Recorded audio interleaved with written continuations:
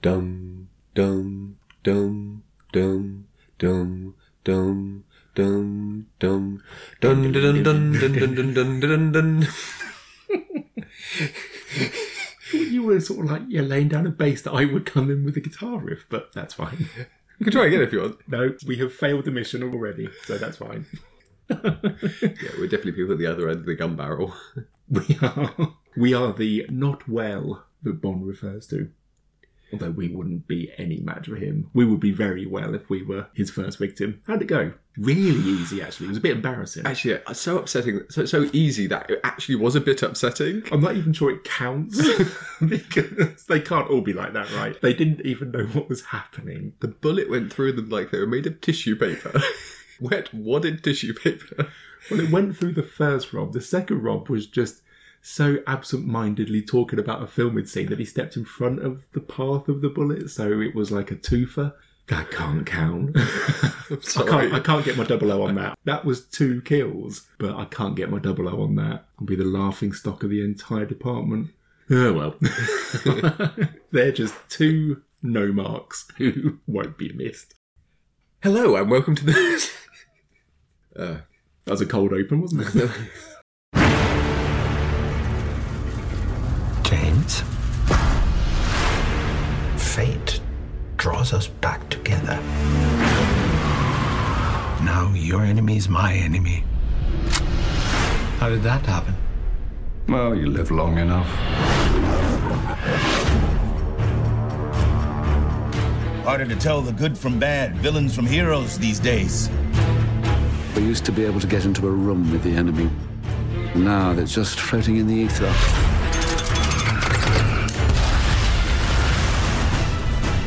She still loves you. Did you know that? What is it? You don't know what this is.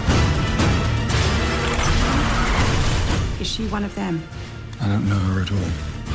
When her secret finds its way out, it'll be the death of you.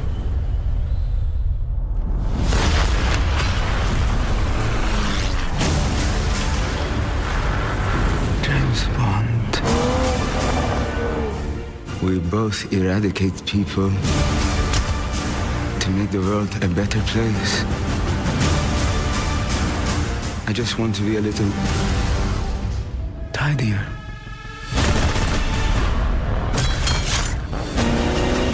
I met your new 00. She's a disarming young woman. You ever flown one of these things before? Nope.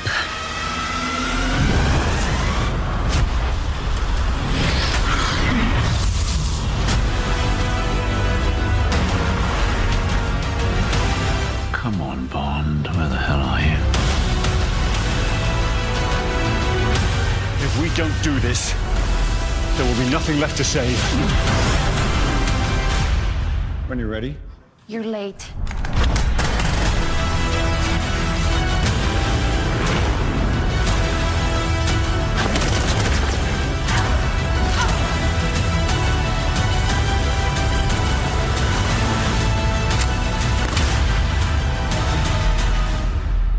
Can I just have one nice evening, please, before the world explodes?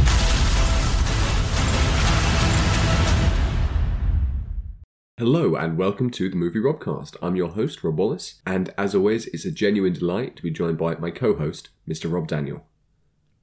Do you expect me to talk, Gold Wallace? I hope. Otherwise, this is going to be... I've got some notes, but I think it's the dialogue that really makes it. Because it is the cut and thrust, isn't it? Although our listeners will be surprised to hear that we are kind of on the same page on this one, I think. So there's not going to be a cut and thrust to this, but we'll see how it goes. Not only on the same page, but in the vicinity of each other. Yes, we are. Absolutely splendidly. We are not talking remotely. I am down in London for the London Film Festival. So really splendid to be sitting across from you. With our morning coffee. Yes. And I have a gun under the table with a long tube to shoot you Stromberg style. Well, Rob, mate, I can see where both your hands are, so I'm worried about how you're playing on. It's groin activated. It is groin activated, that's right. And I've got to do it quickly before you release the shark tank, or the trapdoor to the shark tank. So yeah, the neighbours on the floor below did not like that. No. Big big shark tank on our ceiling now. Oh, okay. Apparently made the value of the flat go up. So, I've no idea what we're going to be talking about today. Well, today we are going to be finally talking about No Time to Die. Hooray. I think, we mentioned this on the Invisible Man podcast at the end of February last year. And I think, if memory serves, we were talking about how it had been moved back from its April release date. And we might have to wait to the summer of 2020. We'll see how this whole thing goes, because there's probably going to be a lockdown, right? And that's going to be about a month or so. And I don't know, we'll see. We'll bring you up to date on Bond when it comes out this year, the year of our Lord 2020. Yeah, the charming naivete of past Robs. The fact that it was like, that was February, and it's like, if we were told at the time that it's going to be next autumn, as in not next autumn, the very next one, but autumn of 2021. It's going to be 20 months. Yeah, is it? Is it 20 months? It would have been, yeah. Yes, Jesus Christ. Yeah, my God. Well, near enough, yeah. When you put it, that's right, yeah, well, when you put it like that. Oh, God. But, yes, so No Time to Die has been released. You might have seen it on the news. It's been on a couple of news stories as like, the last item of the day, I think. The final outing for Daniel Craig. And we will be talking about it. So where shall we begin, Mr. Bond? Well, no, just to set it up beforehand, we went to see it at the Cineworld IMAX with a couple of friends, including one Mr. Chris Carr, who runs the Secrets and Spies podcast. And he will be joining us, he'll be recording a little insert later on and giving us his opinion, his much better informed opinion. Yes, he was someone who, when we left the screening of the film, was just coming out with some real gold about how it ties into, for example, the book of You Only Live Twice. And there were lots of references in there for the Bond files, as well as for the more fair-weather Bond fan. And even though I do like the Bond films, and I've seen all the Bond films, and I've read a few of the books, I'm not on the same page or even in the same ledger as what Chris knows. When you say Bondophiles, I think the preferred term is Bondy fans. Bondy fans. I was trying to think of something funnier, and all I can do is get vaguely close to OnlyFans. Oh, God. If any of our listeners got OnlyFans from Bondy fans, let us know. Oh, no, I don't even we will buy you a drink. I don't even have the ability to edit this one. I'm back at being at the whim of someone else. Yeah, indeed, that's stayed in. Bonedly fat? No, it doesn't work. The irony being, of course, is that there probably is an OnlyFans page for someone who does things about James Bond. Yeah, pay for that. OnlyFans would be a weird, Did you know, on the to do a very slight crossover with our other podcast, Another Time McCloud, which is about Highlander, the actor Corinne Russell, who we know and love as Candy, yes, is one of, if not one of the silhouettes, if not the silhouette, in Octopussy in the opening sequence. Did not know that. That's amazing. Gonna have to check that out then. Well, that's great. That makes complete sense as well. No Time to Die. Shall we dive into our thoughts on it? Yes. I'm reaching for the IMDb synopsis with a sense of trepidation. I saw that muscle memory going for the IMDb. I thought we weren't going to do the IMDb anymore because they betray us so often. I mean, it's functional. Go on. Do you want the longer one or the shorter one? They are almost exactly the same. Let's go for the shorter one. James Bond has left active service. His peace is short-lived when Felix Leiter, an old friend from the CIA, turns up asking for help, leading Bond onto the trail of a mysterious villain armed with dangerous new technology. Yeah, that's about right. That's the plot. Yeah. And other than him being called back into the service, it's pretty much the plot of every single Bond film. It's either Felix or M will send him off on a mission. In this one, I suppose that the big difference in this one is that there are big emotional stakes because, of course, at the end of Spectre, because we all remember Spectre even though we don't want to, at the end of Spectre, he drives off into the sunset with Madeline, played by Léa Seydoux.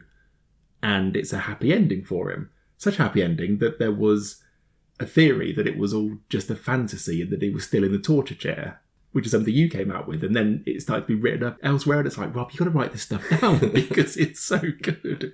When you said, I think the end of Spectre is actually the end of Brazil, it's like, oh yeah, it is, isn't it? So we begin in Italy. He is living a pretty nice life with Madeline. And then something happens to pull him into the game again. Oh, I really hoped it was going to be like Travelogues. It was going to be like The Trip, but with Daniel Craig and Léa Seydoux. I thought this was going to be the before sunset of the Bond films. It was just going to be them hanging out in like a brasserie or something, or an Italian kind of coffee shop. And I'd have It would be interesting to see how much of that would have been actually just very, very watchable, because I was kind of just enjoying them hanging out in a very nice area. Is it Italy or is it... I think it's Italy. It is, isn't it? Because they mention an Acropolis, which is Greek, right? This is just my ignorance here, but I think it's Italy that they're in. Yes, in Matera, Italy. Okay, fair enough. I understand my ignorance then. And then they're pulled into the game. And there will be a spoiler section on this one. There has to be. Because there's a lot of things here to talk about in this film. There are genuine surprises in this film in a way that... Yeah, we're not going to talk about it before we get to spoilers, but there are some big, bold story strokes in this that I'm actually glad that I didn't know about before I went in. And I'm kind of glad that I didn't read the reviews, because a lot of the reviews talk about it. And...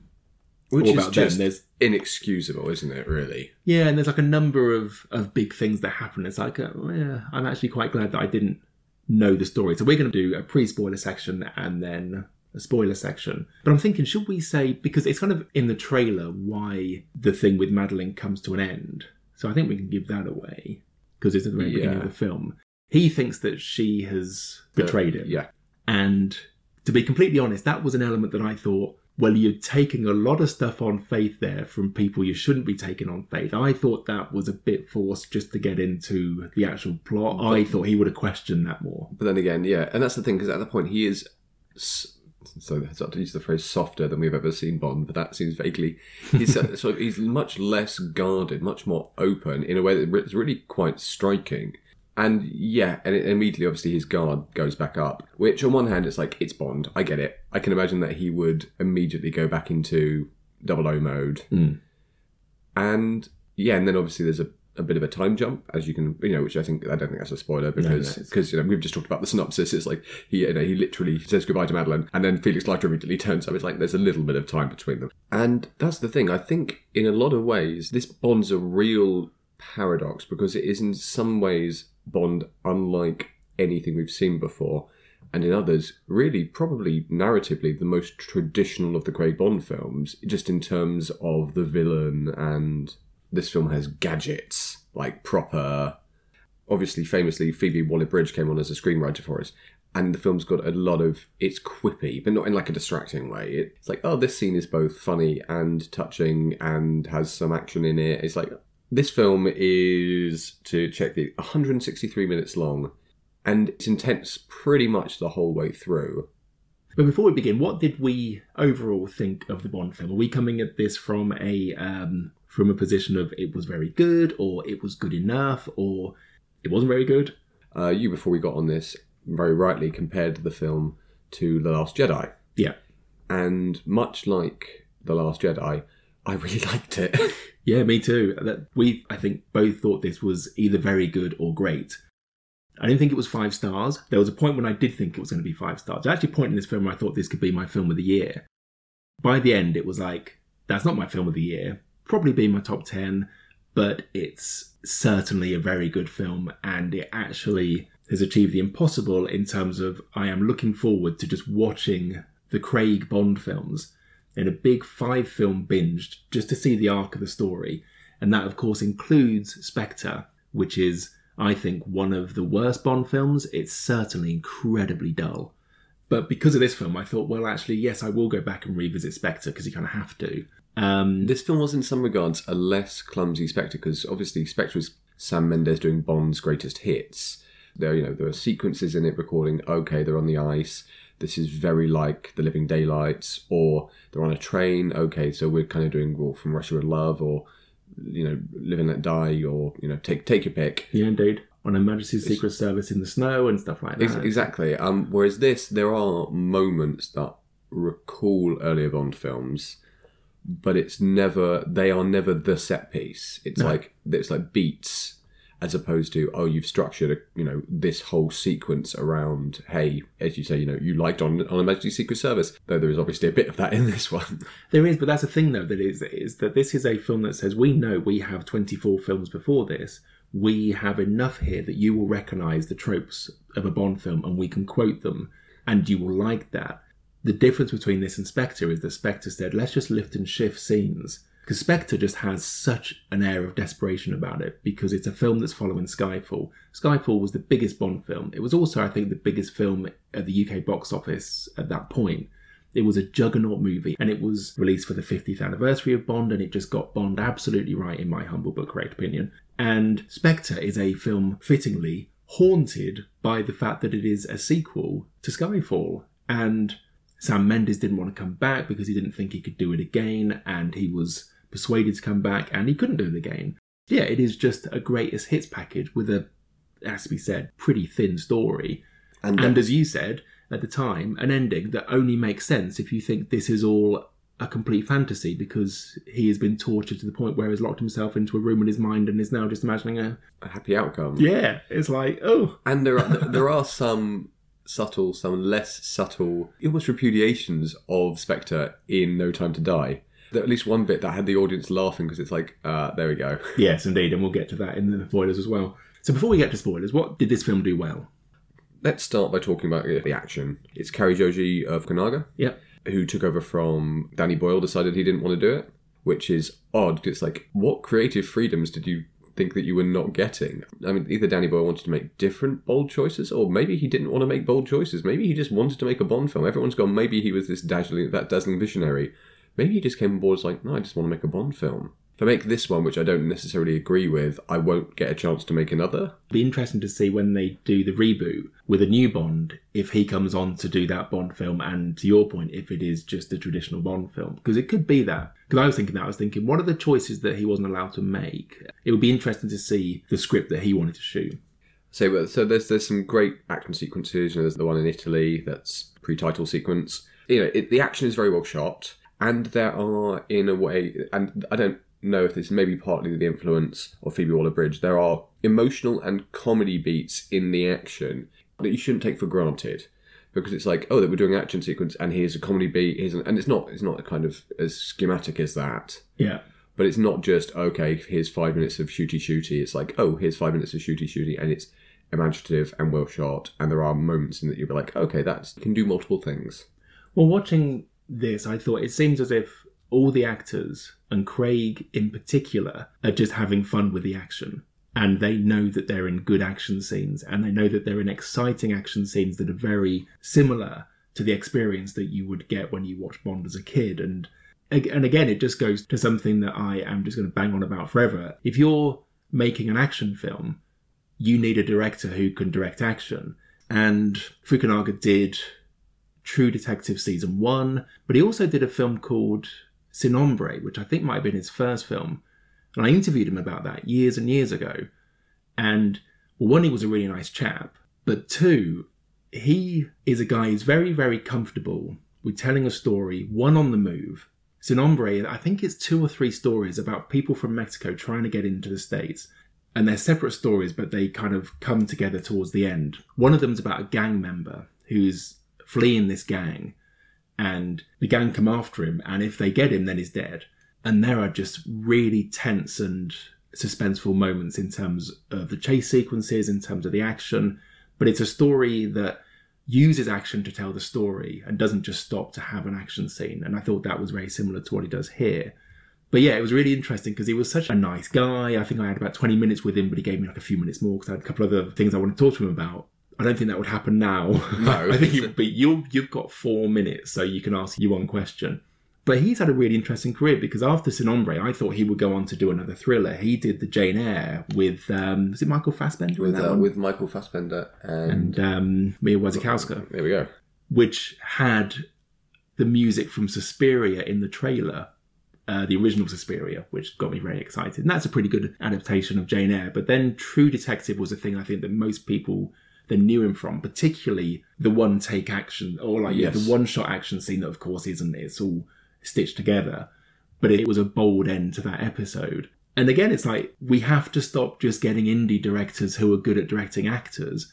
We need to get people who can do both and can direct an action scene. And I think that No Time to Die is a very good example of why you have to do that, because there wasn't a single bad action scene in this. Also, unusually for Bond film, I mean, they get Jeffrey Wright back as Felix Leiter, who I don't think it's important to say is not for the most part, actually that involved in the action. He's kind of there to kind of instigate. Yeah. But you've also got Lashana Lynch as Nomi, who's the new 00 agent. Again, she's been featured in the trailer. Yeah. You've got... Well, she's actually 007, isn't she? Yes, have they revealed that officially? Yeah, I think we... I knew that so before. But it was so obvious because it's like, well, Bond stepped down. They've sent a 00 to meet him. The one thing I don't buy about this, you're really telling me the civil service is going to backfill. Yeah, you're really saying they've got their head count. That's so true. It's like, no, I understand. So he's left. Well, we don't need to fill that. That's a cost saving. That's a cost saving for next year's budget. It's a very good point. They would never backfill. It goes from 006 to 008. Very good point. As we said, this is just complete fantasy. And you also got Ana de Armas, who worked with Daniel Craig on Knives Out, playing another agent. Yep. And she's wonderful in it. She's playing Monroe in a film that's coming up, and I'm going to... Marilyn Monroe. Yeah, she's playing Marilyn Monroe in a Netflix film. It's called Blonde, and it's directed by Andrew Dominic. Wow, okay. And who did Chopper and... The Assassination of Jesse James by the Coward Robert Ford. That'll be interesting. And there are definite notes of that in her performance here. She's very... even if I didn't know she was playing Monroe... There's just a look and that she gives Bond when she first meets him. It's like, that's a real Monroe mannerism. And it does carry through to the performance in really quite a winning way. Yeah, her first look is very, very gentlemen prefer blondes. I think when she first appears in there. Gentlemen prefer Bond? Gentlemen Prefer Bond. There has to be a film called Gentlemen Prefer Bond. Although that's definitely a gay porn title. I was going to say, there is a film within a particular genre of cinema called Gentlemen Prefer Bond. It is within the arena of gay erotica. Be interesting to see that one. We will have to write a... There are going to be puns there, aren't there? You keep trying to get me to write porn and I keep saying no. But the titles... The Guy Who Loved Me... But getting back to No Time to Die, you don't get this on the Bond podcast, do you? So yes. Do you think Lashana Lynch, who was really good, I mean, that's the thing, is that there isn't a bad performance in this. No one phones this in. I think everyone realises they've got a good script. So it's Purvis and Wade, who have done the previous ones for Craig, and also, as you said, Phoebe Waller-Bridge, who brings some humour to it, but I think also a lot of the emotional beats come from her as well. I think that's something she can land better than the writing team of Purvis and Wade. Lashana Lynch, I think, just realises this is a potentially star-making role for her, because what I liked about it was that she's in it. She's in the film. She is a major part of this movie, and I thought she was going to be given short shrift, but she wasn't, and that was really good. Do you think her name, Nomi, is a reference to James Bond being called 007 and her saying, "No, me"? I thought there has to be a reason why she's called Nomi, and it's like, no, me. But anyway, that was just a thought. So the action was really good, and the personal relationships, I think, were really good. It is 163 minutes long. Did it justify the runtime?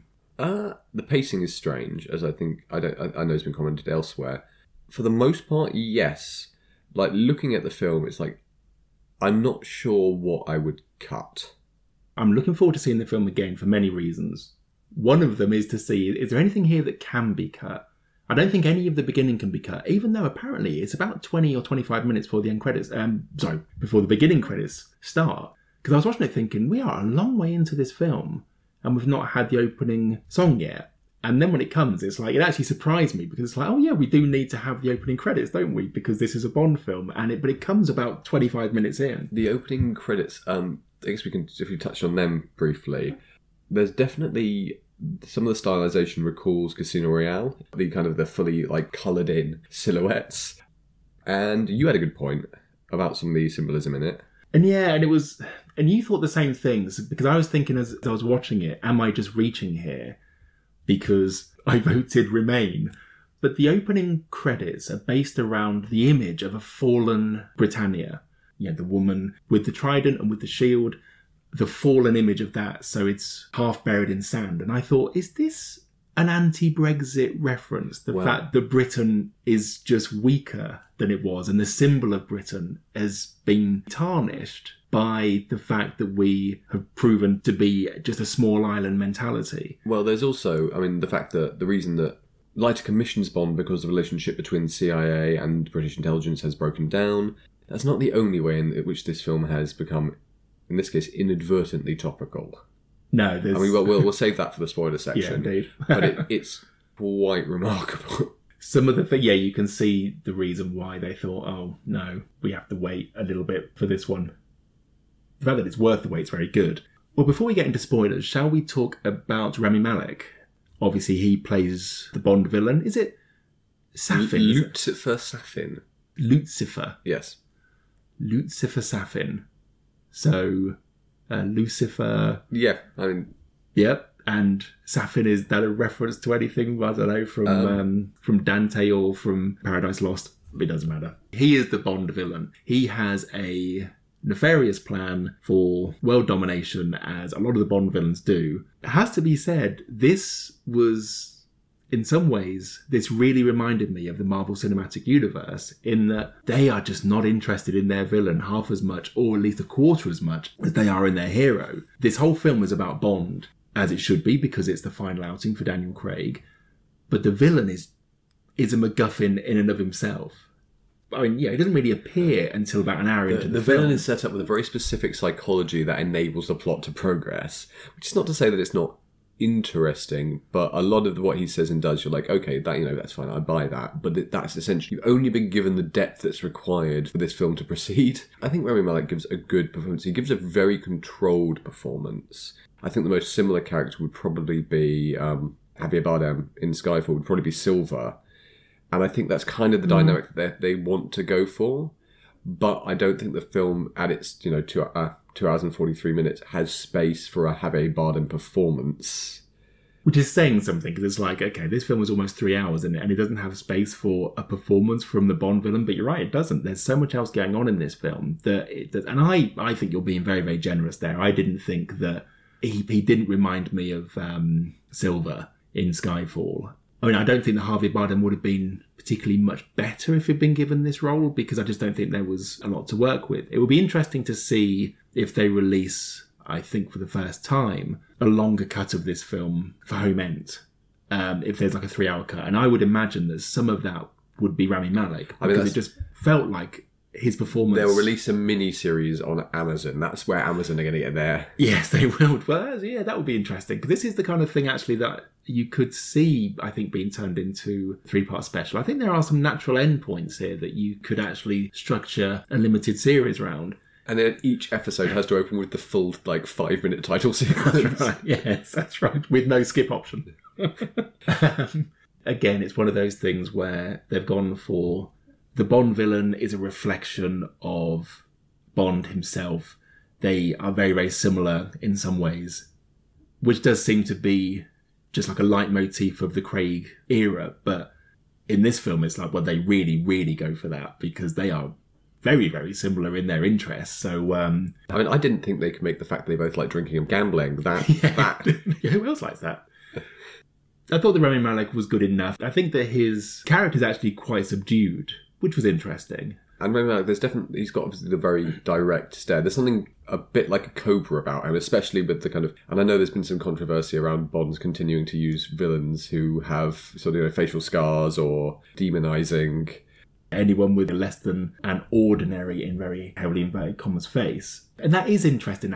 There was no reason for him, I thought, to have like a facial deformity in this. It was like, it just seemed to be there because that's what we do for Bond villains. And also, it's just very quick, lazy shorthand to say this guy is a wrong un. I think that's something we need to move past now. Because I think it's partly because everybody who's all of Bond's allies, everybody on the side of the Angels, is a matchless beauty. Even Jeffrey Wright, because it's one of those things where you watch a Bond film and you think, okay, if I was in this, who would I be? And it's like, well, in terms of my physical shape, Jeffrey Wright. Yeah, it's middle-aged character actor life goals. But Jeffrey Wright's cool in this movie. I mean, he's cool anyway, but he wears a T-shirt that is quite snug around his belly. But it's like, you are making that work for you, Jeffrey. You are just cool in this, hanging out in Jamaica and stuff like that. Which I thought was like a reference to the fact that Ian Fleming lived in Jamaica. And Dr. No's largely set in in Jamaica. Yeah, that's right.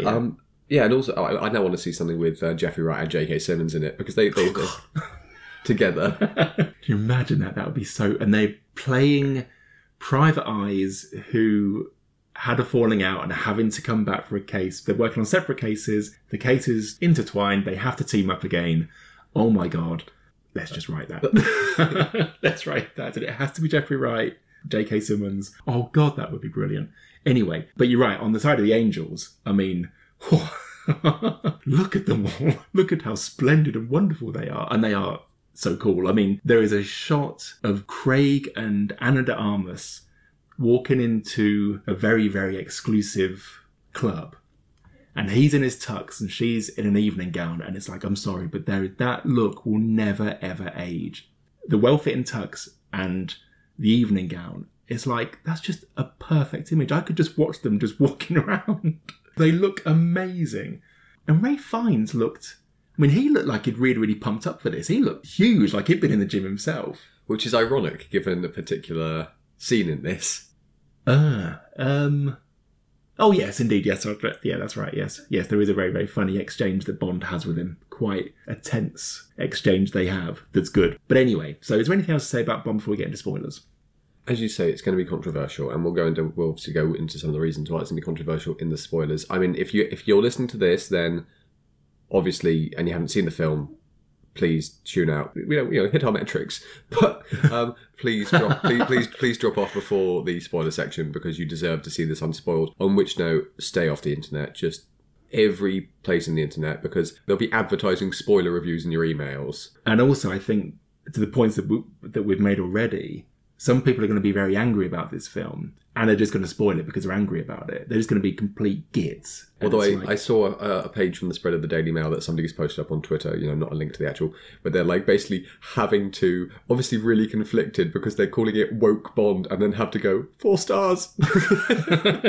Before we get into spoilers then, Lashana Lynch's casting, again, it's one of those things where it's like, she was cast because she's great in that role, and I was so happy that she was in much more of the film than I thought she was going to be in. I mean, she's a major part of this film. There is also an element of like, yeah, we are going to cast a black woman as the new 007 because we know that's a provocative move. And anyone who's got a problem with that can fuck off. And it's like, yeah, good. That made me laugh. That made me really laugh that it's like, yeah, we are not going to try to appease the Daily Mail readers who say, no, Bond has to be a British white heterosexual man. I was trying to think, was there any controversy at the time that Pierce Brosnan was an Irishman and was cast as Bond? I don't think there was. I think there was controversy around Craig because he was blonde. I mean, it was like, but as it turns out, everyone prefers blondes. I looked it up. When he was first cast in the role, there's a site called Craig Not Bond. Yeah. And it's still going, and I went on it, and they've just basically just gone from, we don't like this actor because he's got blonde hair, let's, extrapolate to this whole crazy, pathetic world around why he's not good at Bond, into essentially like a right wing. Oh, God. Because obviously when you're working on the premise that Craig Bond is bad, anything that really plays into that thesis is a win for me. And then when a lot of the stuff that's coming out about why they think the new film is going to be bad is essentially right wing, then you essentially just end up endorsing whether or not I don't know what this person's politics are. You essentially just end up endorsing loads of right wing stuff. Yeah, I think you're right. Before we get into spoilers, you are going to hear from Chris. Yes, here's our friend Mr. Chris Carr to give us his thoughts. And at the end of that, you'll hear the siren. Yes, you will hear the siren. Probably after the siren, we will talk for 30 seconds about how this is a spoiler section so that you have enough time to turn off. If you haven't seen Bond yet, we strongly recommend you do, and then come back and listen to what we think of it in spoilers. And thank you very much for listening thus far. If you haven't seen Bond yet, and if you have seen Bond, then cheers for listening to the whole thing. The whole thing. Our metrics need it.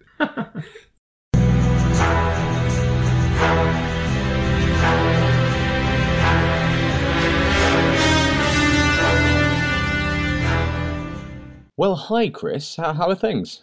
Yeah, good, Rob. How are you doing? It's good to see you again. Yeah, I'm very well. Thank you for joining me this morning. My pleasure. Well, welcome to the Movie Robcast, and again, thank you for agreeing to talk to us about No Time to Die. Yeah, what a film to be discussing. Yeah, quite. So first, I guess, would you mind like to say a little bit about yourself? Yeah, certainly. So for those who have no idea who I am, my name's Chris Carr. I run a podcast called Secrets and Spies.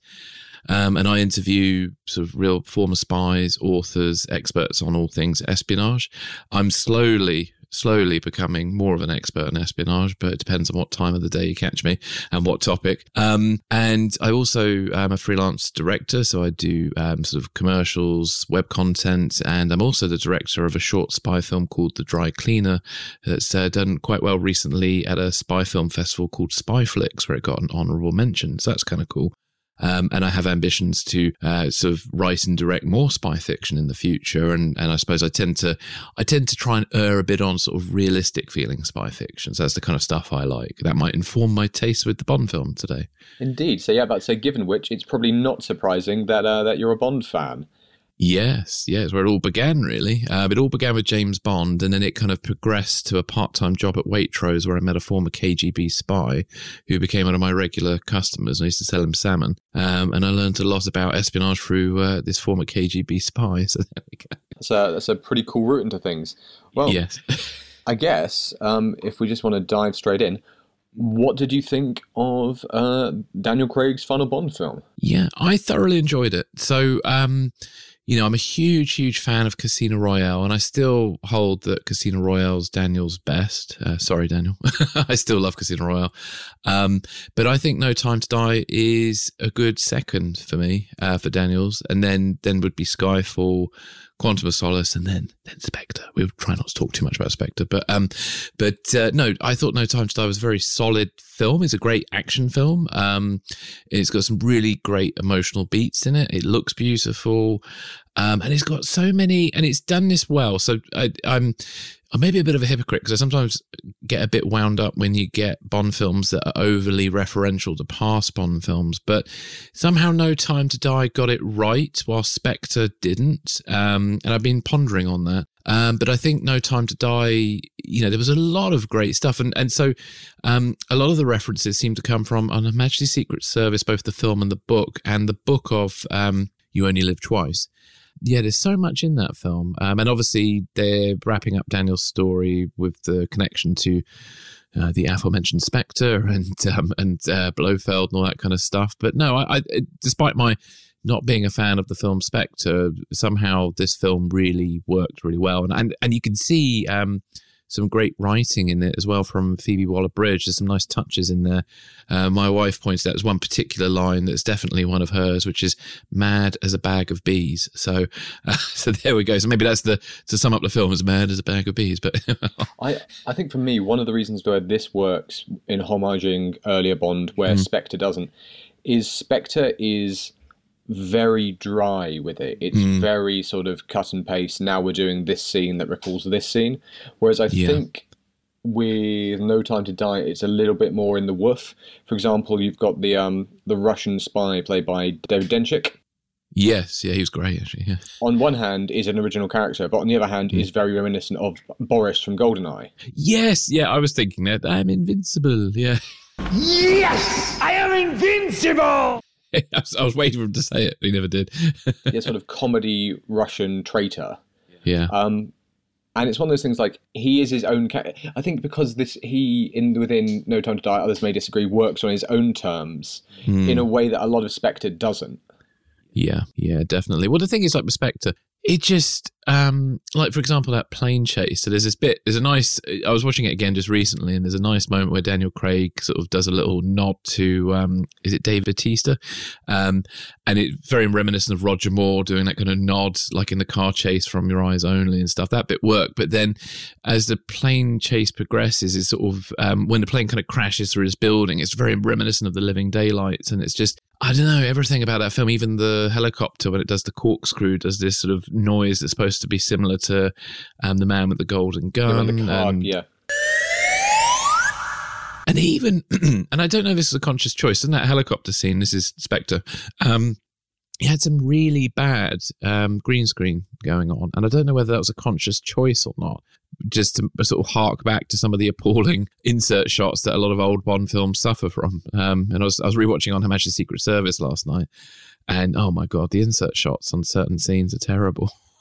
But it's just the technology of the time. It was back rear screen projection, and it's very hard to make that look good. And nowadays we live in a world where if they get it right, it's almost flawless, really. And there's an awful lot of green screen actually in No Time to Die that's completely invisible. And one bit of trivia, and I hope this is not a spoiler. So when Daniel runs off with the scientist out of Cuba, he gets this. He's given a cigar by, is it Paloma?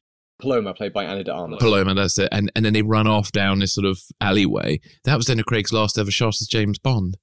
And the city he's running into is completely CGI. So that just shows you how good it is when it's done right. Yeah, I think one of the issues about Spectre, and again, we said we wouldn't dwell too much on Spectre, is that, it doesn't really show you anything you haven't seen before.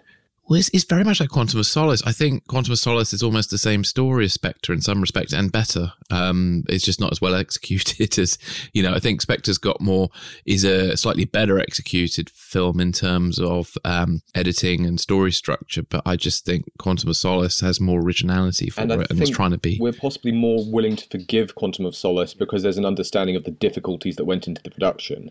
Yeah, and it just is trying. I love the Felix Leiter story in Quantum of Solace, and I think that, if anything, is the thing that kind of semi-saves the film, and its direct connection to Casino Royale, and an amazing opera shootout. I love that bit. That's so good. That's probably the best bit of the film in some respects. Yes, and it's a reasonably simple. I mean, as far as compared to a lot of Bond, small scale set piece, but it's just executed really nicely.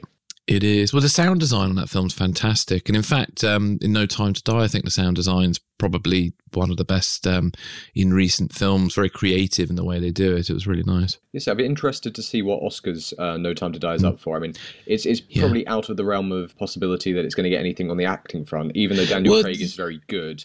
But, I mean, you'll be surprised if he didn't get a handful of tech noms. Well, definitely. I mean, I saw... I was reading something this morning that mentioned that will Daniel Craig get a nod for Best Actor? It's difficult to say, really, because I loved his performance. I think it was fantastic. Is it an Oscar performance? I don't know.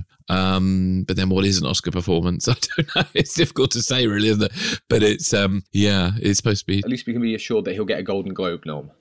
Yeah, and he'll probably get a BAFTA achievement. Actually, I think he already has, hasn't he? I don't know, he'll get some sort of BAFTA nod as well. I think Daniel, I honestly... This was probably the best send-off they could have given him, and I don't want to go into spoiler territory, but it's I think they did I think it ties up a lot of things, and it thematically works with some of the stuff that was going on in the Bond films with Daniel Craig's interpretation. And I'm just glad they didn't go. I'm glad, and sorry, Danny Boyle, because I do like Danny Boyle, but I'm glad they didn't go down the Danny Boyle road, because, as reported, it was supposed to be a bit whimsical, which always, I'm not a fan of that. I don't like it when the filmmaker just treats it like, oh, it's just a Bond film, doesn't really matter. That pisses me off. And when a director doesn't take it seriously, it's just really frustrating. And I think with Danny Boyle, watching what he did at the Olympics, it was great for the Olympics, but would it be great for a whole film? So. Yeah. Yeah, that's the thing with Danny Boyle. I've got quite specific feelings about what they should do with Bond next. Yeah, my attitude is that for this film, you needed somebody who could just thread the needle on making a Bond film. Yeah, who could execute. Which is not to say that Cary Fukunaga doesn't have his own vision. It's a very well shot film, but that ultimately he can do what he's willing to commit to doing. What a Bond film requires.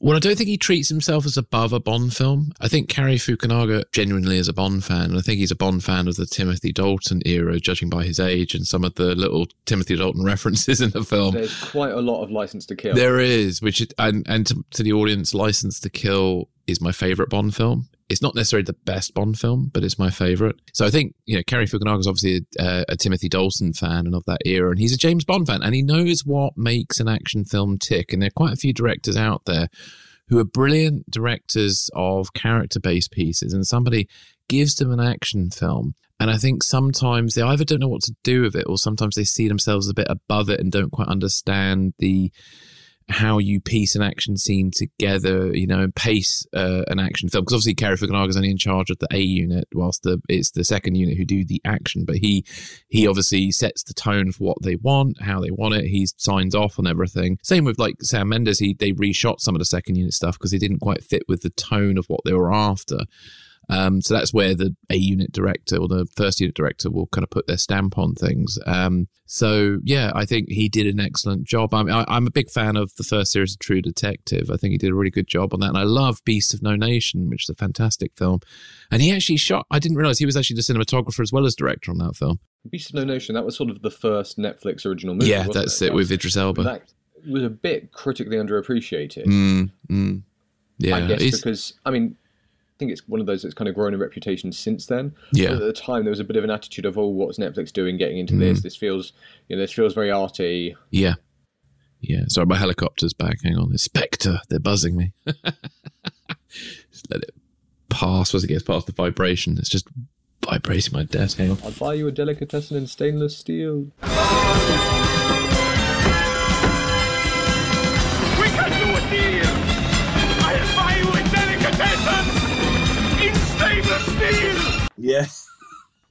Blofeld's flying around. Oh, I learned a bit about the stainless steel reference. So I was talking to somebody. So after the screening, I bumped into a load of members of the online James Bond community. So I met some of the guys from James Bond Radio, Chris and Tom, and I met AJ Chowdhury, who's the author of Some Kind of Hero. And so the whole stainless steel thing's a reference to the mafia, apparently. Apparently in the 70s and 80s, a lot of mafia people had stainless steel kitchens, and that was a big status symbol. And I joked maybe that's because it's easy to get the blood off the side. I don't know, but so that might explain why Blofeld offers, or not quite Blofeld, but Blofeld in vision but not name, offers James Bond the kitchen in stainless steel. I love that bit. And here's a weird tidbit. So John Glenn, who directed For Your Eyes Only, and that was his first Bond film. If you notice, all of John Glenn's films have fantastic aircraft sequences. And I didn't realise until recently he was a member of the RAF back in the day. He did his service in the RAF, so that might explain why all the John Glenn Bond movies have some sort of really cool sequence involving an aircraft. So with For Your Eyes Only, it was the helicopter. Then we have, is it Octopussy after that, with the fight on the twin beach aircraft. Then you've got the blimp business with View to a Kill, which I love. It's led to a lifelong obsession with airships. Then you've got the fight on the Hercules during the Living Daylights, and then obviously License to Kill with that fantastic sequence involving the lifeguard helicopter. And now I can't not see the Dolphin 2 helicopter, which was the one that was used in License to Kill. Every time I see one and hear that engine note, it makes me think of License to Kill. So that's how nerdy I am. But so thank you, John Glenn. Well, was there anything else you sort of wanted to sort of touch on? Not really. I don't know whether you want to talk about in the non-spoiler bit. One thing I will say, if this helicopter will let me, this might be, so this James Bond film might be what, for the Bond community, what Brexit was for British people. It's the real Marmite Bond movie, because I saw some very visibly upset and hung out with some very upset Bond fans after the film, whilst other Bond fans absolutely loved it. So it's a really interesting, it's been very divisive among the quote-unquote Bond community. So it'd be interesting to see. But then I've got friends who like Bond films but wouldn't consider themselves like hardcore Bond fans across the world. So I've got a friend who's just watched it in Tokyo, and she was telling me they've just come out of lockdown after 6 months. It was their first weekend out. She went to see the James Bond film, absolutely loved it. So for a Japanese woman in Tokyo, this James Bond film really hit all the right notes. So, yeah, coming out of lockdown, it's a lot of cinema. If you go into the cinema for the first time, 2 hours and 45 minutes. Yeah, well, coming out of lockdown for me, my first film was GoldenEye. I purposely booked GoldenEye at the Prince Charles Cinema. I ended up at Duke's cocktail bar and had a few vodka martinis before the film, and turned my return to cinema into a real event. And to see Pierce Brosnan jump off the dam as my first image out of lockdown, I thought it was a pretty good place to restart my cinema relationship with cinema. So look, No Time to Die, I thoroughly enjoyed it. I would highly recommend it to anybody who's a Bond fan, and I think it's a really just solid film in its own right, and it's got some amazing sequences in it as well. So and some great humor. I actually think this is the strongest film for Ben Whishaw as Q. There were some really nice moments there, and even M, Ralph Fiennes as M, I think he has quite a good story there, and an obsession with bulldog clips in this film, I noticed. So there we go. Well, thank you very much for joining us, for coming on board. As given you're a bit of an authority on all things spy, it's no, thank you very much. That was really good. I was just trying to think, was there anything spy factual I could throw in for you, but I can't think of anything other than obviously the film itself's quite timely with what the villain's plot is. Yeah, but it was really good. Okay, Chris, but before we finish up, would you mind, would you like to plug your pluggables? Yeah, certainly. So if you want to connect with me, I'm on Twitter. If you go to @secrets&spies, that's the Twitter podcast. You can also go to chriscarr.co.uk. So it's Chris, CHRIS, Carr, CARR.co.uk. And that's my main website that kind of houses everything that I do, from my directing work to my podcast. And the podcast itself is just Secrets and Spies, and it's on all the platforms. It's a little bit shit on YouTube, I apologise, but other than that, it's everywhere else. Well, we're not on YouTube, so chances are they'll be listening. So you can listen to it wherever you're listening to this. Yeah, on Apple and all that. It's very popular on Apple. Looking at the stats from most of my listeners are from Apple. So thank you for having me, Rob. It's been great. That's great, Chris. Yeah, thank you very much. My pleasure.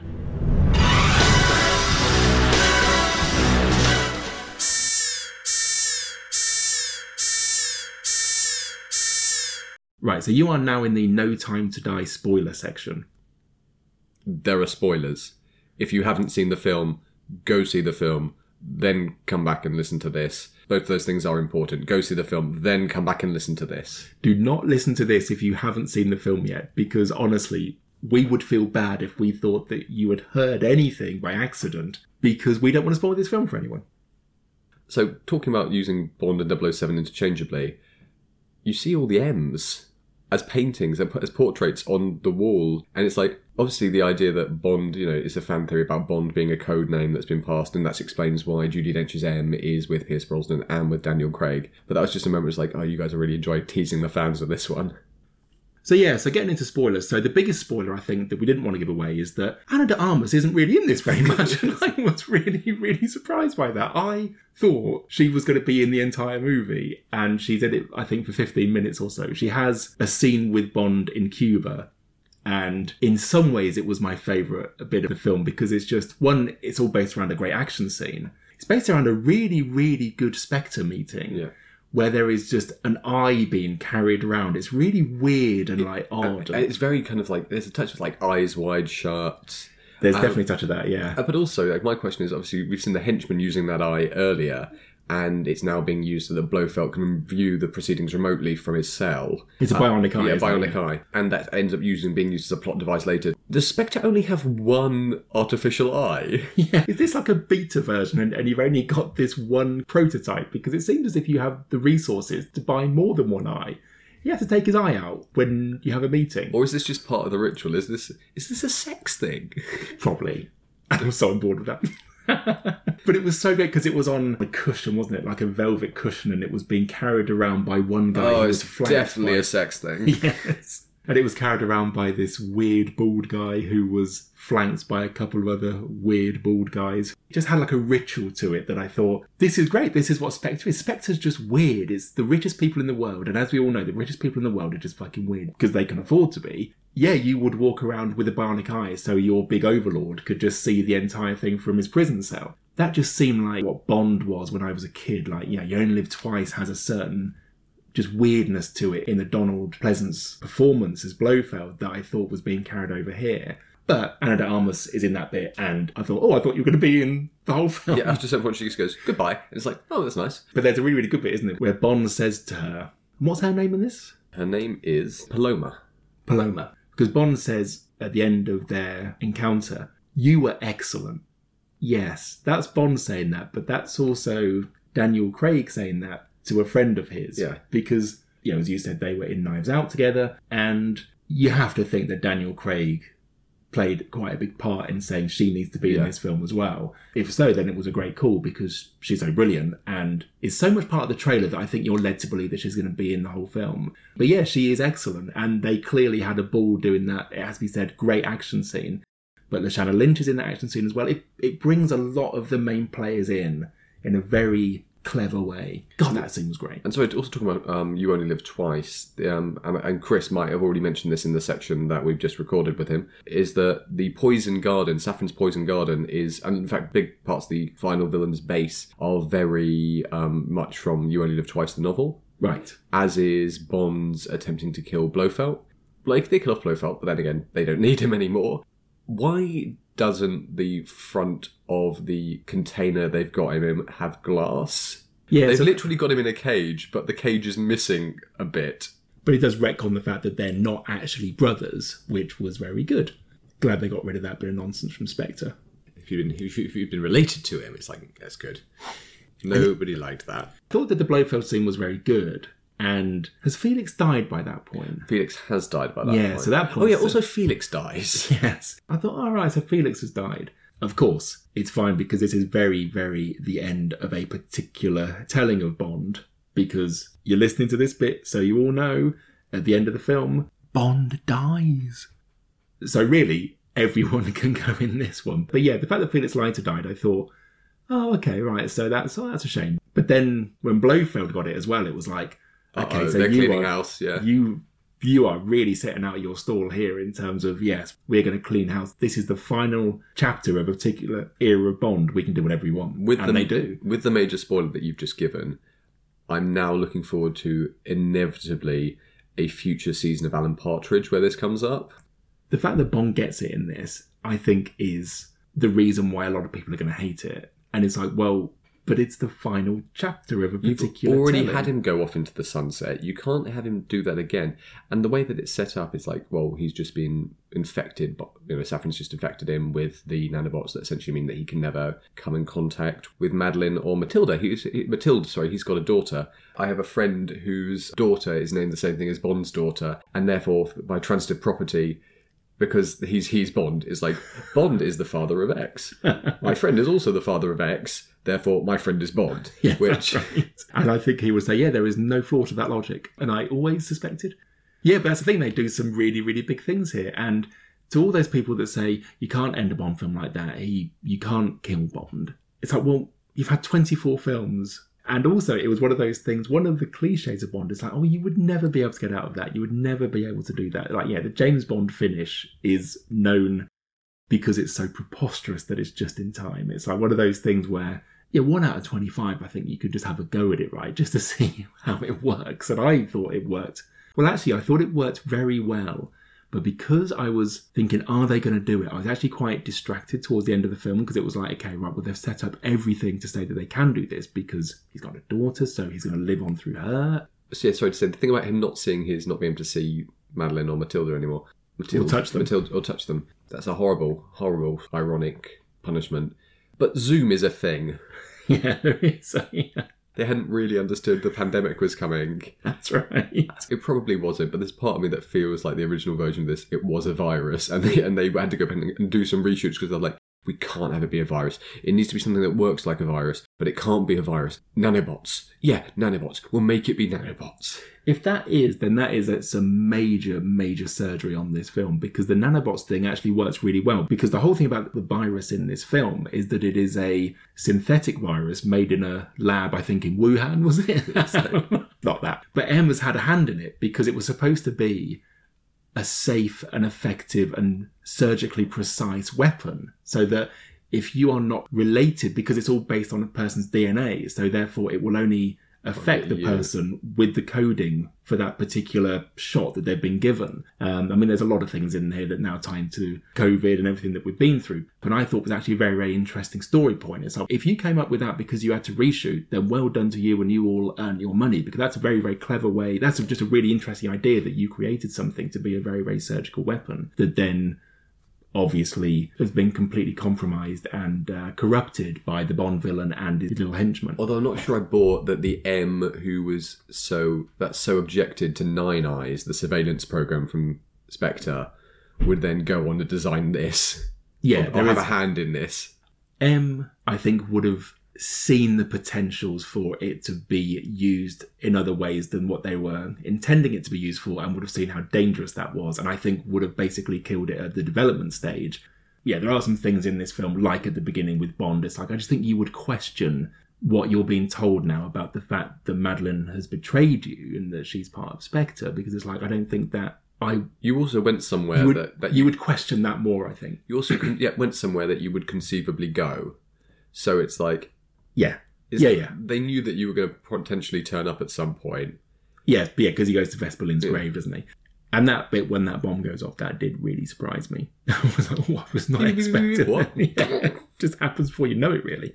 And yeah, as we've got into the virus now, the film was pushed back because it was at the start of what looked like it could be a pandemic. Turned out it was. And it was a film called No Time to Die, which seems quite insensitive as a title when it's obvious that a lot of people were going to die. And also a film where it's like, if you come in physical contact with your family and you're infected with this thing, you can kill them. That's right, yes. And if you attend a funeral, then you might also die. Because I just thought, okay, right, so you can't release a film with that title at this time because a lot of people are going to die.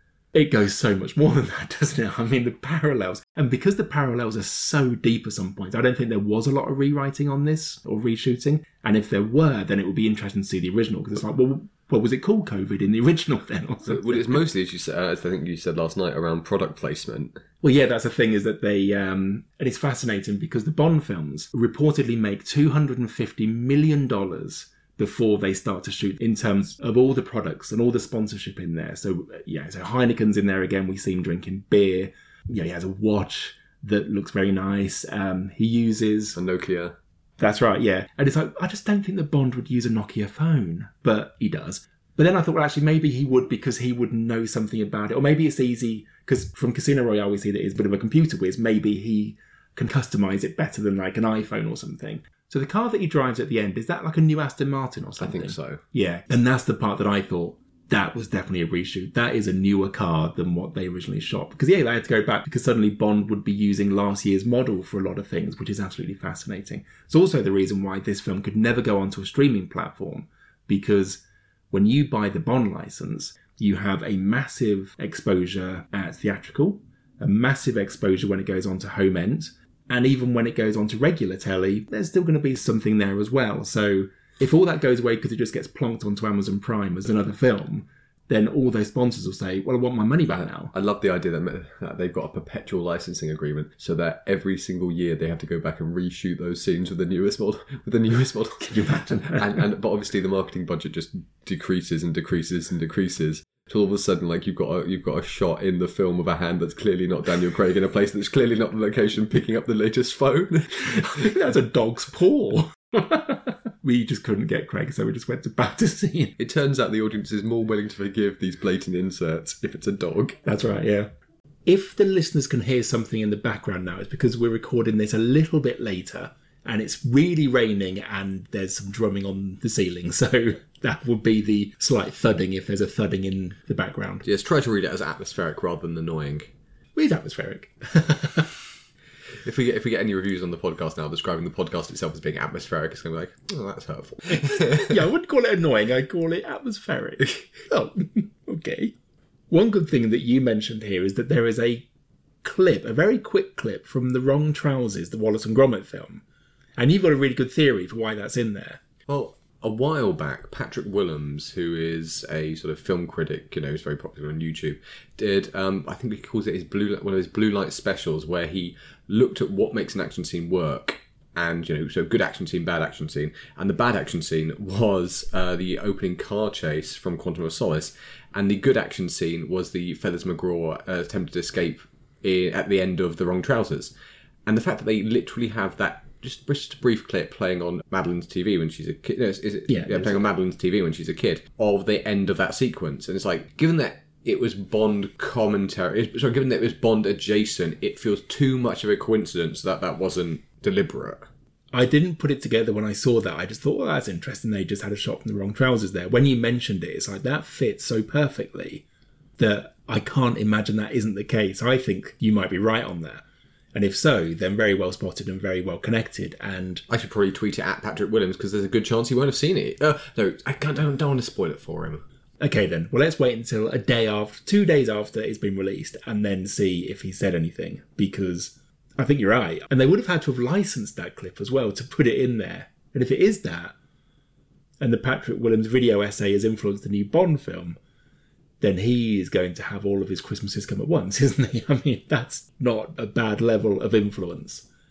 And also, it's a very, very good video essay. Although I don't think the Quantum of Solace car chase is half as incoherent as he says it is, he does come out with some very, very good points about how it could have been better. So, yeah. Although the Wrong Trousers chase is great. So, well, he's absolutely right in the fact that the Wrong Trousers chase is one of the great chase scenes of all cinema. And it's only like a 29-minute film. And it's much more exciting than the chase in Quantum of Solace here. Oh, this is how you shoot action. I guess, is that one of the benefits of claymation? It's obviously very ponderous to do, but you're going to plan your bloody shots. Yeah, but I think it's one of those where you could... I mean, they could easily do... There's no reason why every chase scene in every animation, or every film really now, shouldn't be as exciting as that, because that was done almost 30 years ago. It was done 28 years ago, and it's absolutely fantastic. That bit when Gromit is laying out the track as he's passing over it, because he's run out of track and is having to set the track as the train's moving, is phenomenal. Maybe potentially a bit easier to animate because he's doing it so quickly. They're probably only having to have it animate every other frame or something like. I think that might have been like 6 frames a second or something. It's like there's no 24 frames a second happening there. But yeah, it is just so brilliant. I've also spoken to my friend Ian Kinane, cool, who is an authority in Bond. Genuinely, he lectures on, and he didn't enjoy the film. So he lectures on Bond, sorry? Yeah, he lectures on Bond. And in what capacity does he lecture on? Let me look him up. He's a senior lecturer in English literature at the University of Roehampton, and he's the founding editor of the International Journal of James Bond Studies, the first online open access research journal of James Bond. Oh, we should put a link to that in the show notes. Yeah, and yeah, he said some very interesting things, some of which actually we might talk a little bit more about some of the criticisms in this section.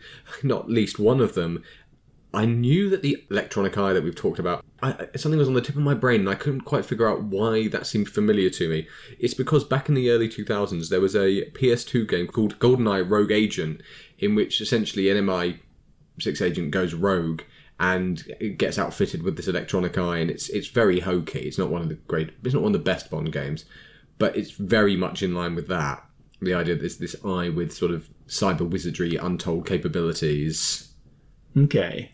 Weird if that's the thing that you're homaging. I mean, maybe Cary Fukunaga was a fan of that in his youth. It could be, yeah. It's a good spot, though. I would never have got that. I played the GoldenEye game for the N64, and Tomorrow Never Dies, which was also a good game. Tomorrow Never Dies was a good game. Did you ever play... I think I played the Living Daylights for the Spectrum in the 80s, but that was it. Oh, yeah. So you never played Nightfire? No, I didn't heard of that one. Which had like a great multiplayer map across this kind of this ski resort, and there's a big canyon. Or James Bond Everything or Nothing, which actually which was actually kind of a new Pierce Brosnan story, and they brought back Jaws. It worked well enough. It's of that kind of PS2 era of tie-in games where graphically not outstanding, but like fun to play. Yeah, so gameplay was good. Okay. GoldenEye, I played that with a friend so much that we knew the maps off by heart. And then when we would play a 2-player game against someone else, when it would split the screen into like... where they were based on...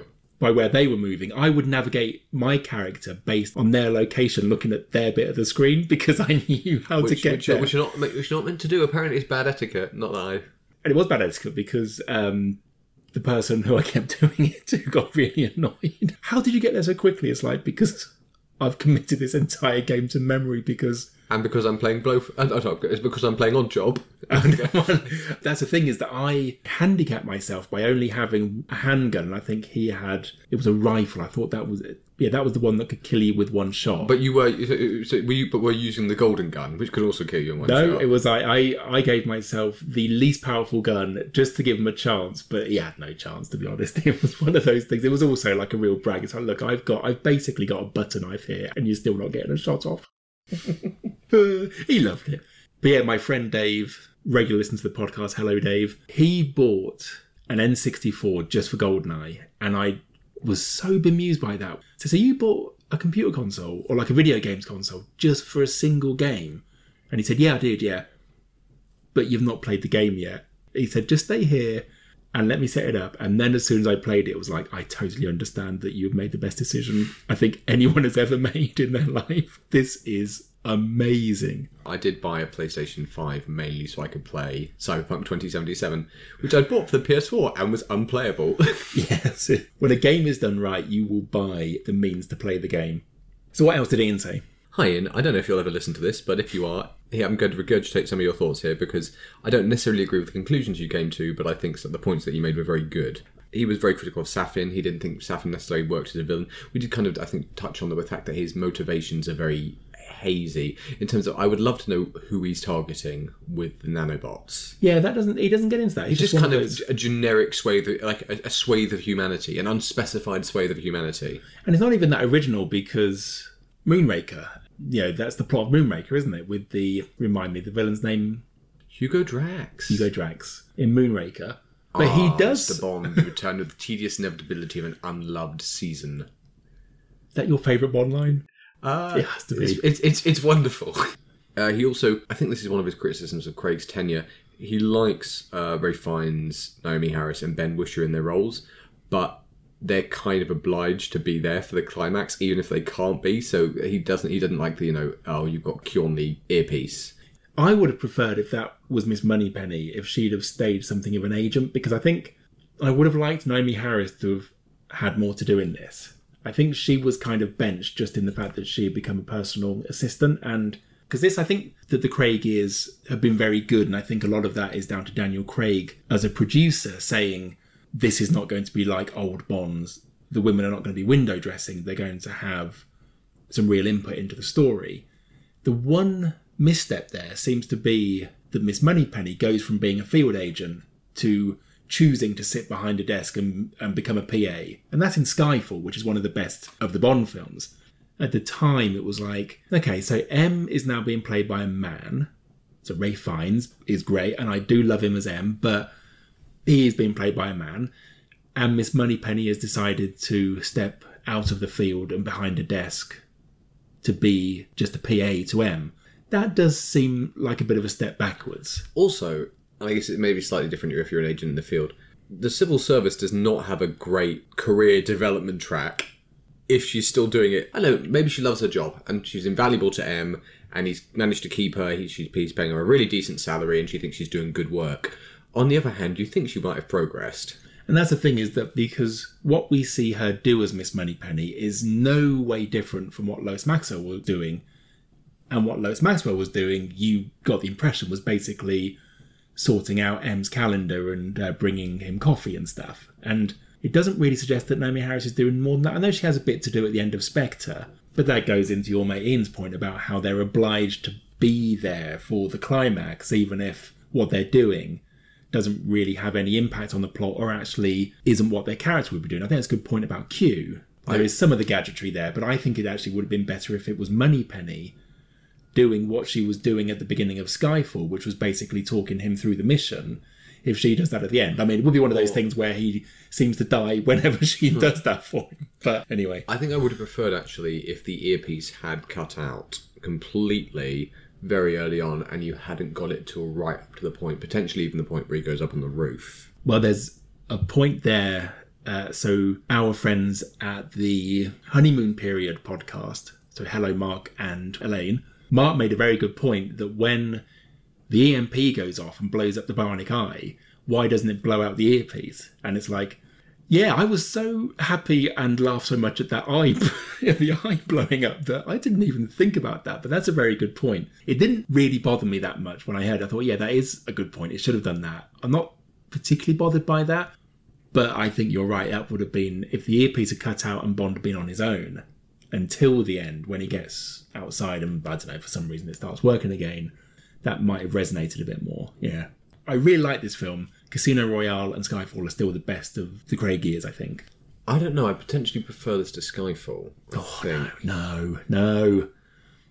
Foolishness. I don't know. Why? That's terrible of me to just completely dismiss you. I think this resonated more with me emotionally than Skyfall did. Because Judi Dench's death is genuinely impactful. But in terms of old Bond's going back to his family home, the franchise isn't really interested in that as in exploring that as an actual trauma. We know it had an impact on his life because you kind of understand the psychology because we're all familiar with with the books.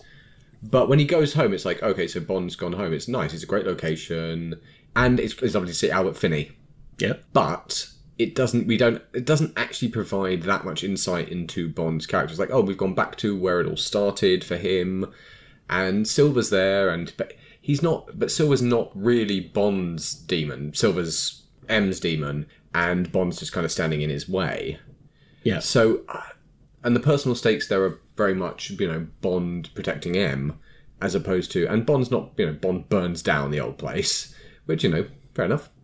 It's not quite as thematically resonant for me as I think some people found it.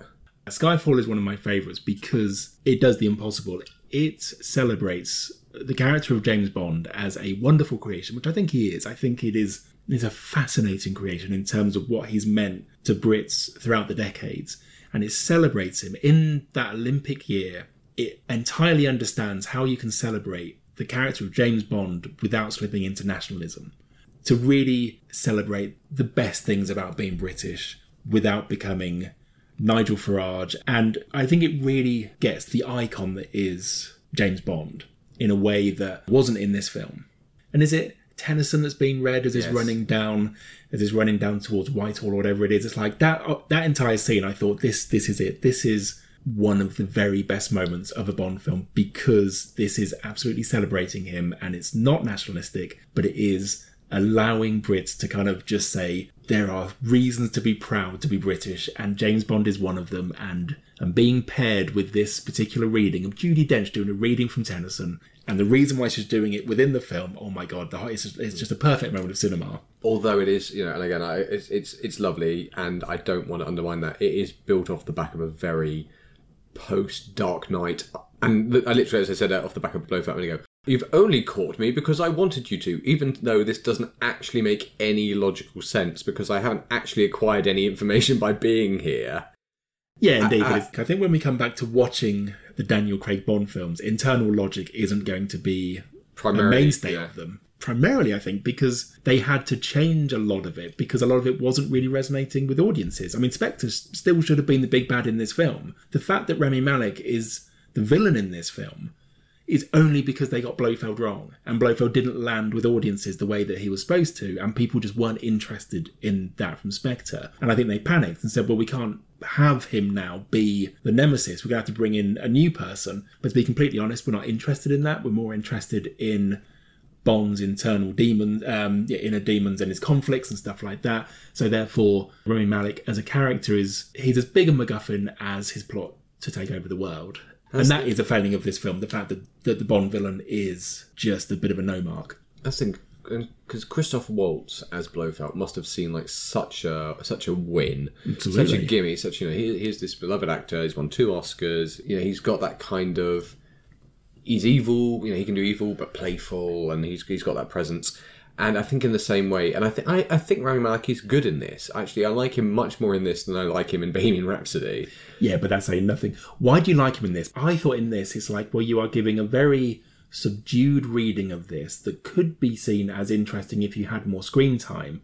But I think you are underplaying it to try and make this character interesting purely because I don't think there is a character here. I did like how underplayed it was. There's something, I don't know if I said it earlier in this, potentially, he's very Cobra-like. And I think there are some subtleties of performance, if not character, in there. You're not doing very much, but I'm enjoying watching you. Okay. And although it's like, again, a bit like Christoph Waltz, it's like, celebrated actor who has won Oscar becomes next Bond villain because... that's fair enough. As a rule, if you have Rami Malek in your film, then yeah, as a producer, fill your boots. I'm still, on the whole, I know we just spent a bit of time criticising it, and also the fact that M does what he does, and he's responsible for the creation of the threat and never gets any sort of comeuppance. When they first reveal that, especially because Bond's really going at him and it's suggesting that M is somehow diminished and corrupted, and I was thinking, are they going to kill M? Is that part of this? Is M getting a redemptive arc in this? But he's not like Judi Dench's M, where it's like, this thing from the past is... actually, we're very much like Judi Dench's M, this thing from the past is coming back to get you. It's flawed in a lot of ways, but I still really enjoyed it. I was invested in it. I liked the fight sequences. I liked the performances. And I think one of the issues is, my friend Ian made the complaint that kind of it plays into the Daniel Craig, it has to be the big, resonant, thematic final installment for Daniel Craig's send-off, and is that necessarily, and it's in the same way, they, again, going back to Doctor Who, they do it a lot of the time, Doctor Who. David Tennant's final line is, I don't want to go. And it worked at the time, but it doesn't really work in terms of the Doctor. It's clearly, it's clearly David Tennant being like, actually genuinely not wanting to go, and it introduces something to the Doctor that doesn't necessarily work in terms of his arc. Right. Oh, no, sorry, in terms of, I guess, particular reading of the character. But in this case, I think we put too much on Bond. I think ever since Daniel Craig started in Casino Royale was so good. Bond's gone from being a really fun, well-made action series with an iconic character who kind of sells the whole premise to this needs to be the best film. This needs to be like a genuinely awesome movie that can hold up. And I'm sure Ian might well disagree with me and say that a lot of them, even prior to that, were that. And they are obviously clearly beloved and they are iconic and I've got a deep affection for them. But they're gone. They're not required to have that emotional impact. Again, on Her Majesty's Secret Service, etc., there are Bond films that do play with that. But Daniel Craig's, it's prestige Bond. It's when you have to make a Bond film and you have to make a prestige film. Yeah, and that's... Sorry, go on. So it's just incredibly difficult. I think you're right. That's a really good point. I would say that I think M doesn't have a comeuppance because there's a really good scene on the South Bank with Bond and M where M is his own comeuppance. He realises the terrible mistake that is made and clearly no amount of punishment is going to be worse than how much he is chastising himself. And I thought that Ralph Fiennes sold that very well, so I didn't think that there needed to be a comeuppance there. I think you're right in terms of there is a real weight now that Bond is such event cinema that it would actually be maybe one of the worst things to happen in the world if there was a bad Bond film. And when there is a bad Bond film, it is one of the worst things to happen. It's like, this didn't used to be like this. I grew up on Bond being fun, and also the expectation that the new Bond film wasn't going to be the best film you were going to see that year.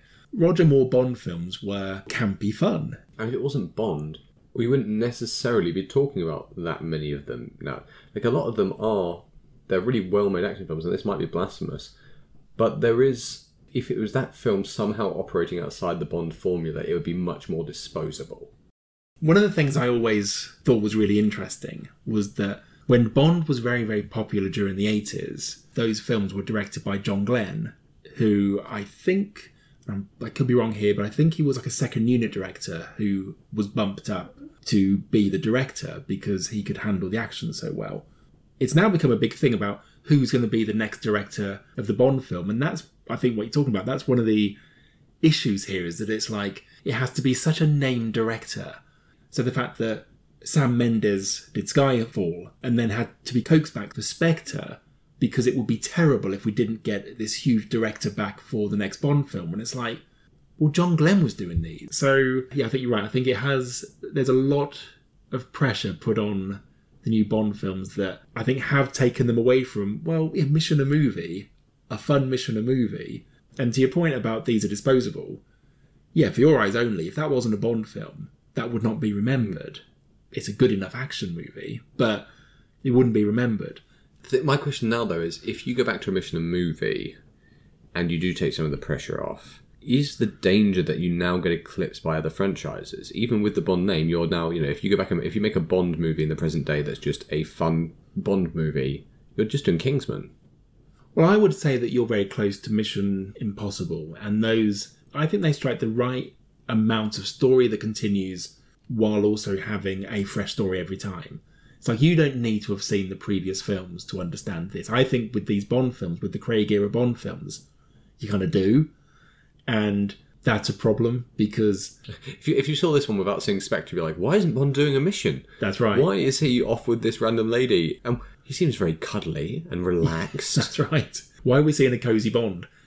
It's open to debate how wise it was to have a psychological reading of Bond, who was always a character who was there to basically act as wish fulfillment for men. But that's the thing. He's a pulp hero, and he's a pulp hero, and that's not to take anything away from the Flame books are very well written, but but pulp in the same way that, like, and actually weirdly, the then being no glass in the Blofeld prison, there's a very similar thing that's played as a twist in the final episode of Sherlock, right?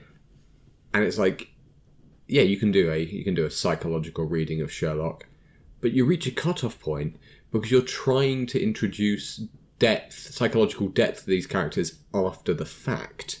The fact they weren't conceived to have this facet, they were conceived to carry the necessary plot and be engaging and interesting enough, and and sort of have that iconicity. And afterwards, you're trying to excavate this well of depth out underneath them, and there's the real danger that they can just collapse into it.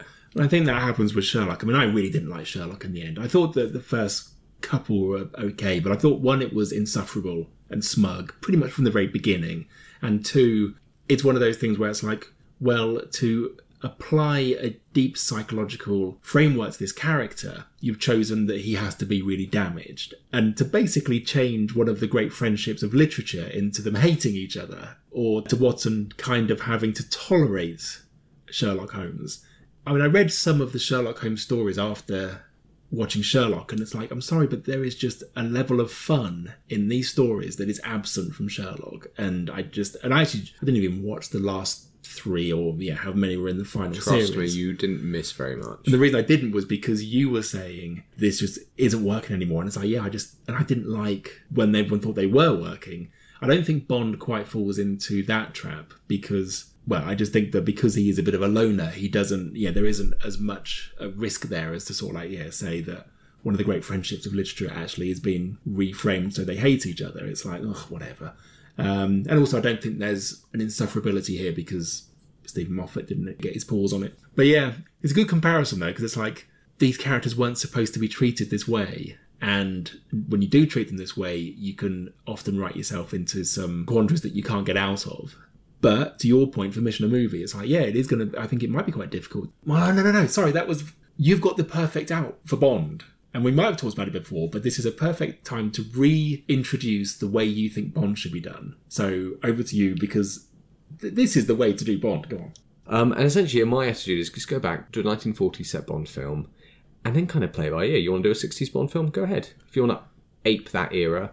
And again, I know that doesn't necessarily avoid playing into the Kingsman thing I've just spoken about, but having said that, I think there's still a place in the world for Bond. I think Bond still has clear enough identity. But for me, I almost want them to do, you'd have the official canon series where this is the official Bond, and then ideally in parallel with that, you'd have a series where you'd go, okay, this is the Bond movie we're going to do. We've given it to Tarantino. We've given it to Christopher Nolan. And that's the thing, like, I think the Prestige, the one where you give it to the name director who's making it with, doing whatever version that he wants, they give it to the auteur, can kind of hold the prestige, and the other one can just be the fun, this is the Bond movie that we're doing, it's the next mission.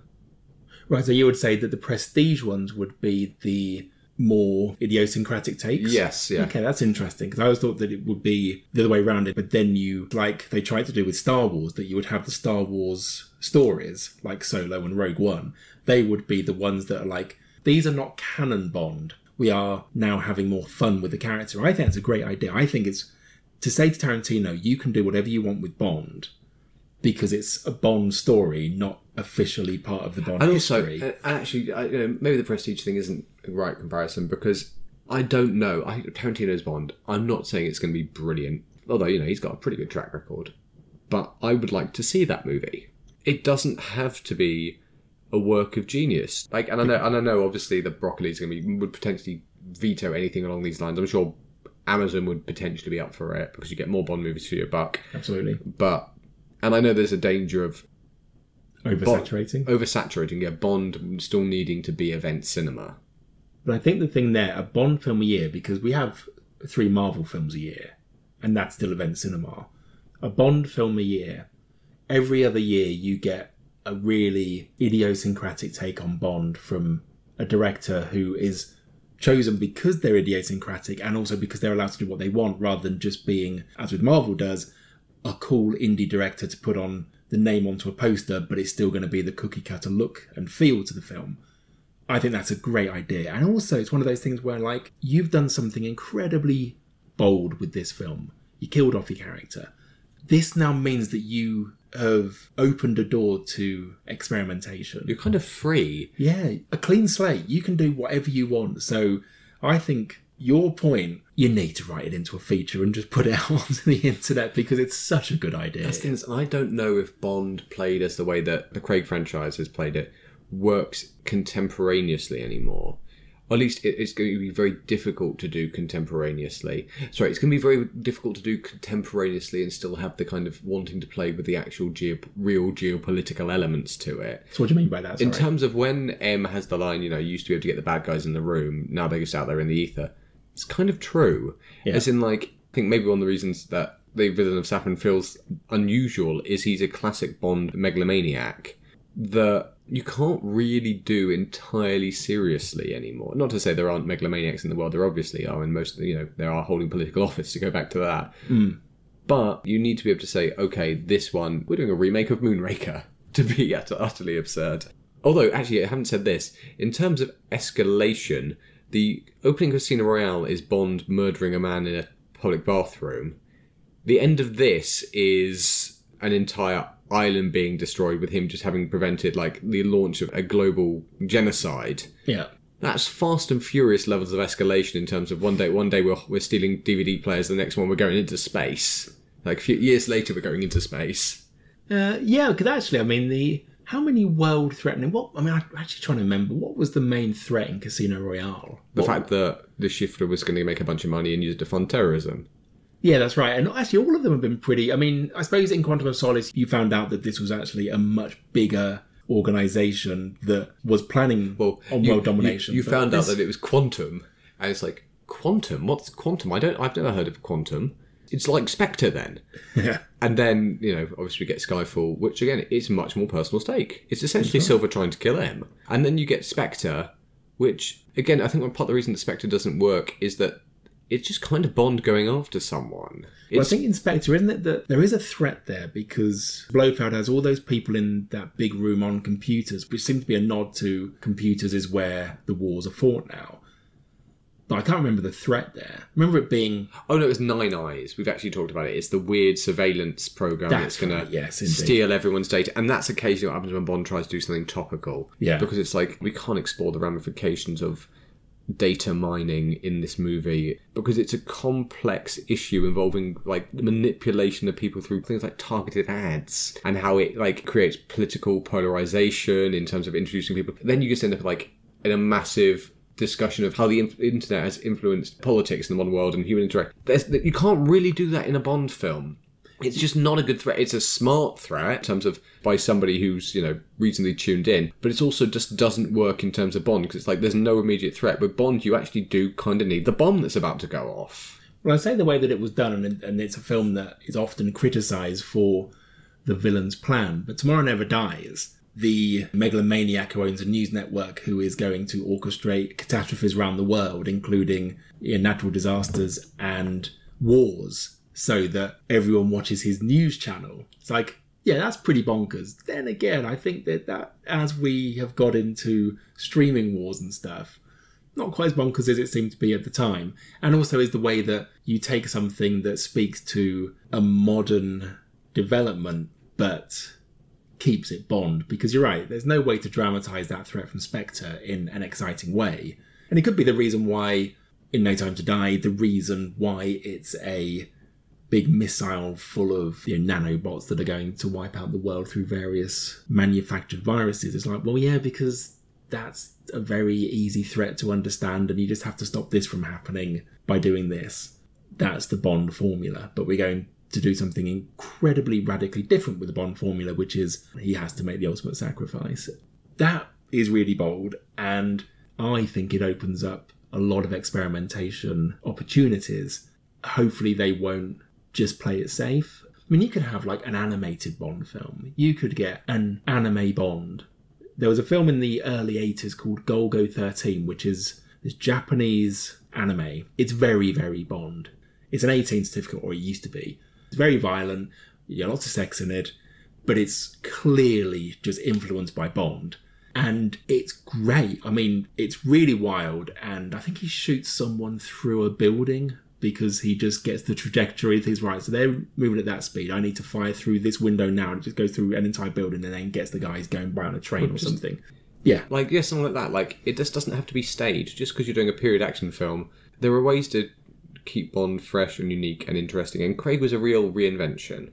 And I know that gets talked about a lot. I mean, Craig's Bond could exist in the same world as Jason Bourne. And what comes next? And I think No Time to Die sets it up really well. I mean, like, I'm not saying I'm immediately desperate to rush out and see the next Bond film. I'm glad there can definitely be a period of downtime. Yeah. But I'm excited to go and see No Time to Die again. Yeah, me too. So as like a final thought, the casting of Daniel Craig was really radical. And as we talked about, it caused a lot of people to be very unhappy in the same way that they were when Heath Ledger. They just seem to think that actors get cast because they win a competition or something. It's like, this is their job. It's their job to play someone else. And I think that Daniel Craig is going to take that job very seriously. But the Bond films used to be their own thing, and they set a formula that everyone copied. These ones, though, seem to be reacting to how action cinema has evolved because of Bond films. So Casino Royale and Quantum of Solace are very much in the shadow of Jason Bourne in terms of their style. It's like, yes, that's directly influenced by what was being done in the Bourne movies. And then Skyfall, it's like, well, Sam Mendes said Christopher Nolan is owed a big debt for this film. And that is a very, very Christopher Nolan movie. Spectre as well is, I would say, like a pretty Christopher Nolan movie. And I was actually thinking, well, is No Time to Die the first one that actually just looked back to Bond films and tried to be a Bond film rather than reacting to what's happening in current action cinema? I suppose could say it's like Mission Impossible, maybe. This seemed to be the film where I didn't think, oh, it's influenced by this action film and this action film. I thought this is a film that seems like a Bond film, which I liked, and I think shows that there is some future in it. Just got to do your idea. Such a good idea. Such a way to keep it fresh and to play around with it. I mean, you could even do it that the canon Bond has the same actor. Tom Hardy seems to be a favourite right now. But the Bond stories, it's a different Bond in each one. Could be that. Yeah. This is just a Bond story. So therefore it doesn't have to be Tom Hardy or whoever is the next Bond. It's just someone else. You could have like an old Bond, or I mean, there's just so many things you could do with this. Yeah, I just think you've been incredibly bold with this film. Don't lose the potential of what you could do with this franchise to keep it fresh. We'll see how that goes. So, is there anything else to say about No Time to Die? No, I think we've probably equaled the runtime. Yeah, I was going to say, actually, I really think we have. I think, yes, this will probably come in at about 90 minutes cut. That was, well, it was a big film to talk about. So what do we think is going to be next? London Film Festival. Well, we're doing like a wrap-up of the London Film Festival, definitely. Halloween Kills, The Last Duel, Venom, Let There Be Carnage. And Dune. Oh God, no, Dune very soon. June's the next thing. Yeah, we'll probably do the London Film Festival and Dune in the same week. You can look forward to that. So in a couple of weeks, you'll hear our thoughts about the London Film Festival and also Dune, the big sci-fi film that has in itself also been much delayed. So we'll see if that was worth the wait too. Just say Dune again? Dune. So on that note, let's do the pluggables. Where can people find you on the internet? You can find me on Twitter at Robert M. Wallace. I'll find my writing at Of All the Film Sites, www.ofallthefilmsites.com. Cool. And we might do another podcast that people would like to listen to. Yes, we also do the Another Time McCloud, which is a podcast devoted entirely to Highlander. We're going through it minute by minute, or fairly close to, and you can find that wherever you're listening to this, on Spotify, Apple, etc. You can also follow that on Twitter at McCloudTime, and we have an email account, whowantstopodforever@gmail.com. Cool. And if you want to follow me on Twitter, I'm at Rob_A_Daniel. My writing can be found at electric-shadows.com. And if you want to follow the Movie Robcast on Twitter, it's at Movie Robcast. And if you want to rate and review us, then please do wherever you listen to your podcasts. It helps the pod and it's always much appreciated. And something that I'm actually going to nick from the honeymoon period that they did. If you like the show, tell a friend. Because we're not very good at publicising ourselves. So therefore, if you like what you hear, tell a friend. So thank you very much. And yes, we will be coming at you again very soon with a huge review of the London Film Festival. There's some really, really good films playing there. And we'll also be talking about Dune. There's a young lady in Santiago I want you to meet. Paloma? You're late. This is going to go brilliantly. I know. I've done 3 weeks training. You were excellent. You too. Next time, stay longer.